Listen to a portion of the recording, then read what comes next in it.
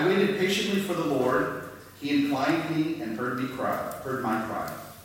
He drew me up from the desolate pit, out of the miry bog. He set my feet upon a rock, making my steps secure. He put a new song in my mouth, a song of praise to our Lord. Many will see it and fear, and put their trust in the Lord. Happy are those who make the Lord their trust, who do not turn to the proud, to those who go astray after false gods.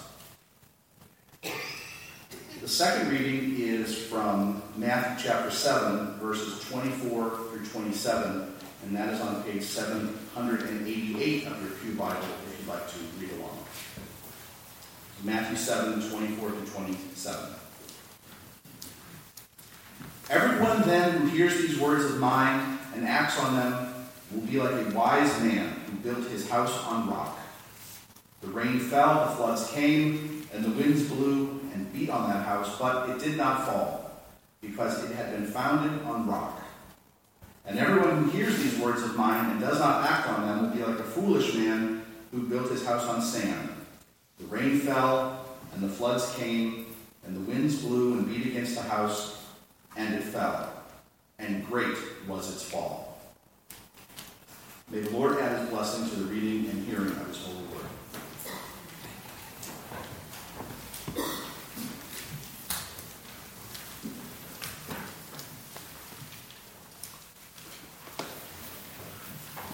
Thank you, Andy. I apologize for changing the reading at the last minute. Andy said it's like calling an audible at the line of scrimmage. So, the other thing I wanted to say before I start my sermon today is, I'm sure some of you know this, but we actually have a podcast here at church now. And so every Sunday afternoon I go home and I upload a tape of the scripture and the sermon for the day. It's called A Sherburne Pastor Speaks, Thoughts from the Pulpit of Pilgrim Church. And you can get it on iTunes, and you can subscribe to it. And the link for it is in every single week's e-word. And so if you find yourself on a weekend when you can't be here, but you'd like to have a little uplift or listen to the word, consider doing that. So let's be in a spirit of prayer together. Let us pray. Oh God, in the midst of the swirl of this world and life, and the ways we are so busy sometimes, slow us down. Center us, our hearts, our minds, our spirits. Give us space to think, to reflect, to fall back into you and your love and your wisdom. Open us, God, that we might hear and heed your word this day. Amen.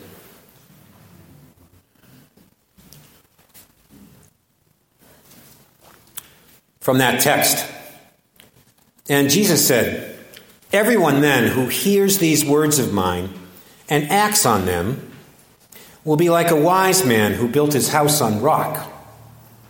The rain fell, the floods came, and the winds blew and beat on that house, but it did not fall, because it had been founded on rock." And from Psalm 40, "God set my feet on a rock and gave me a firm place to stand."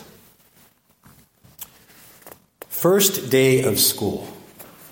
The very first day of school. Remember that?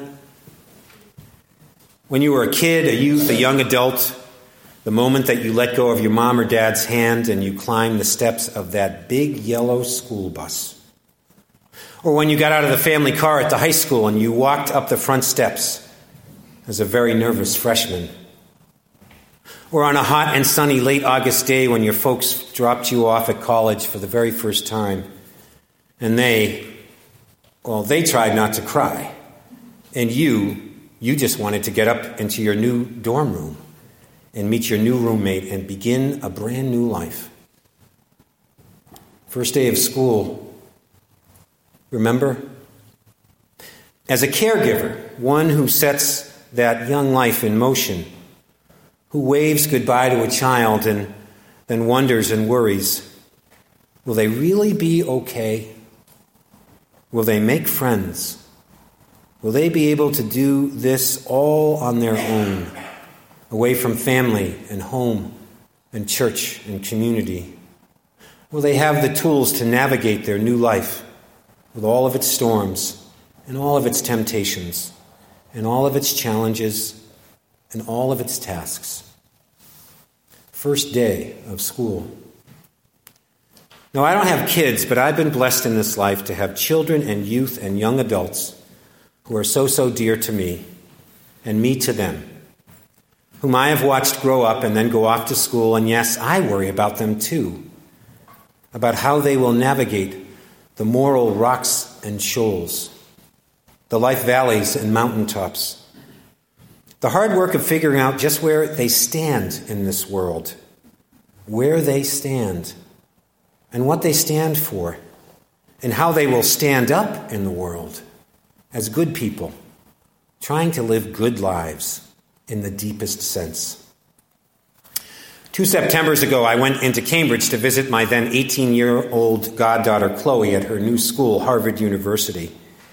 And we walked around the square, and we went into the coop, and I bought her a fan for her way too warm dorm room. And then I took a final picture of her before I left. She posed, smiling, so excited, as she stood before one of those huge, ancient red brick buildings in the yard.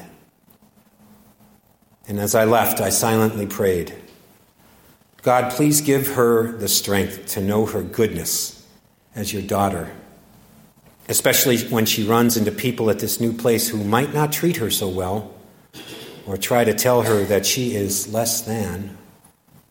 God, give her the wisdom to stand strong, to stand up, to stand for everything that she has learned about what it means to have integrity and faith in you, to be kind and honest and merciful as a child of God. And God, give her a place to stand in this world as a strong young woman. A place to stand in the world, a place to stand up, a place to stand for the good. Friends, I know that's what we hope for our kids and our children and our adult children, all those we call our own, and I think for all God's children, that when they leave our care, that when they go to school, when they move out, when they grow up, that through our Christian faith, lessons learned in church and in family, that when it is time for them to fly, they will know a place to stand. A place that gives them beliefs to live by and that can always come, and a place they can always come back to. A place that teaches them morals and ethics, that asks them to be good neighbors and good citizens, and a place to trust in a God who loves them unconditionally, no matter what. Of course, kids need this, but friends, we need this too. We need this. We need a place to stand in this often stormy and challenging and beautiful and fast-changing life, regardless of our age or whatever grade we are in or aren't in. A place to stand in the world, a place to stand up, a place to stand for the good in church and in community. So if I asked each of you why you were in church this morning, I've no doubt that you'd offer a wide variety of answers. I'm here for my kids that they might know Jesus. I'm here for the music because it makes my heart sing. I'm here for the work to put my faith into action. I'm here because I want my life to have meaning and purpose. I'm here because I need to be loved.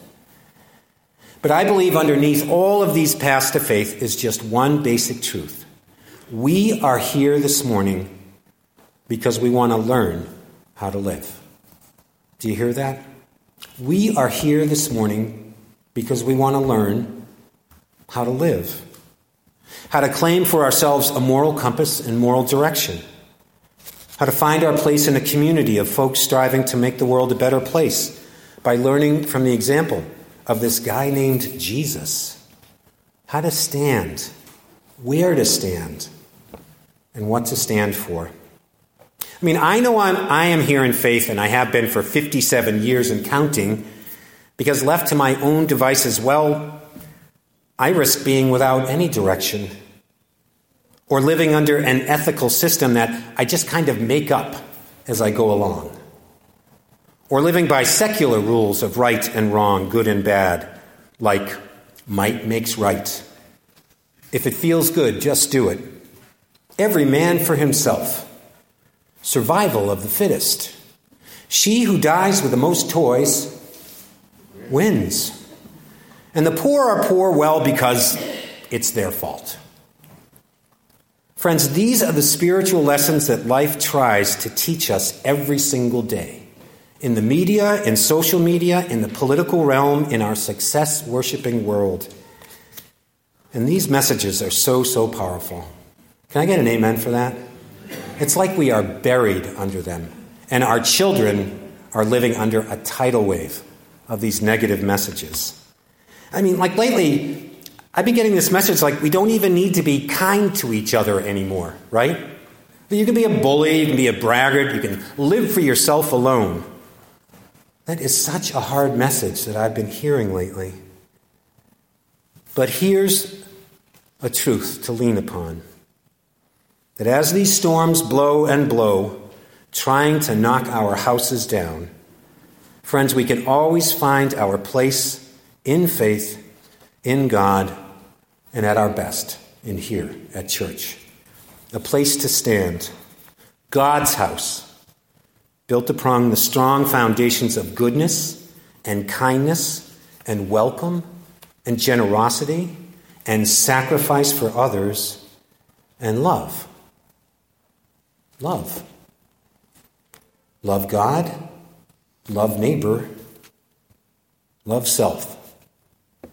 We don't always get it right, and living in a faith community as diverse as ours can be hard work, but we try. Thank God. As that psalmist wrote, God, you set my feet on a rock, and you give me a firm place to stand. To stand. Which brings me back to school, and just one more story, and some of you may have heard me tell it this summer. I have another young adult in my life. His name is Dylan. He's the son of old friends from my grad school days, and I've actually eaten at that family's dinner table every single Monday night for the last 17 years. And so I've watched Dylan grow up, from a toddler who crawled in the beach sands of Cape Cod to now a new college freshman who towers over me at 6'4". It's the great thing about getting old. You get shorter and everybody else gets taller. So I introduced Dylan to the geeky joys of science fiction movies and Alfred Hitchcock, and we built Pinewood Derby cars together, too. The week last month before he left for school, I took him out to dinner. Our last supper, we joked. And we talked about his imminent departure to school 1,000 miles away. And I said to him, not in these exact words, but I said to him what I also say to Pilgrim Church young adults when they go away to school too. Dylan, remember what matters most to you in this life. Your core values and your integrity.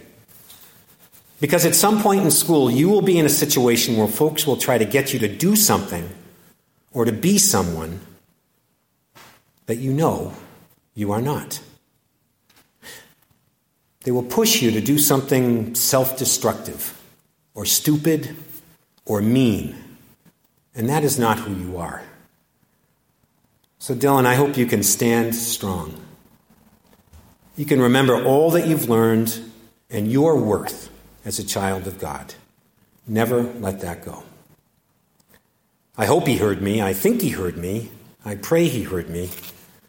Because that's the kind of basic spiritual advice that I give to myself, too, and I offer to all of us here at Pilgrim Church. God makes us good. God makes us to be good and to try our best to live as good neighbors and good citizens and good inhabitants of creation. God gives us a faith to stand in this world right here, back to school and back to daily life.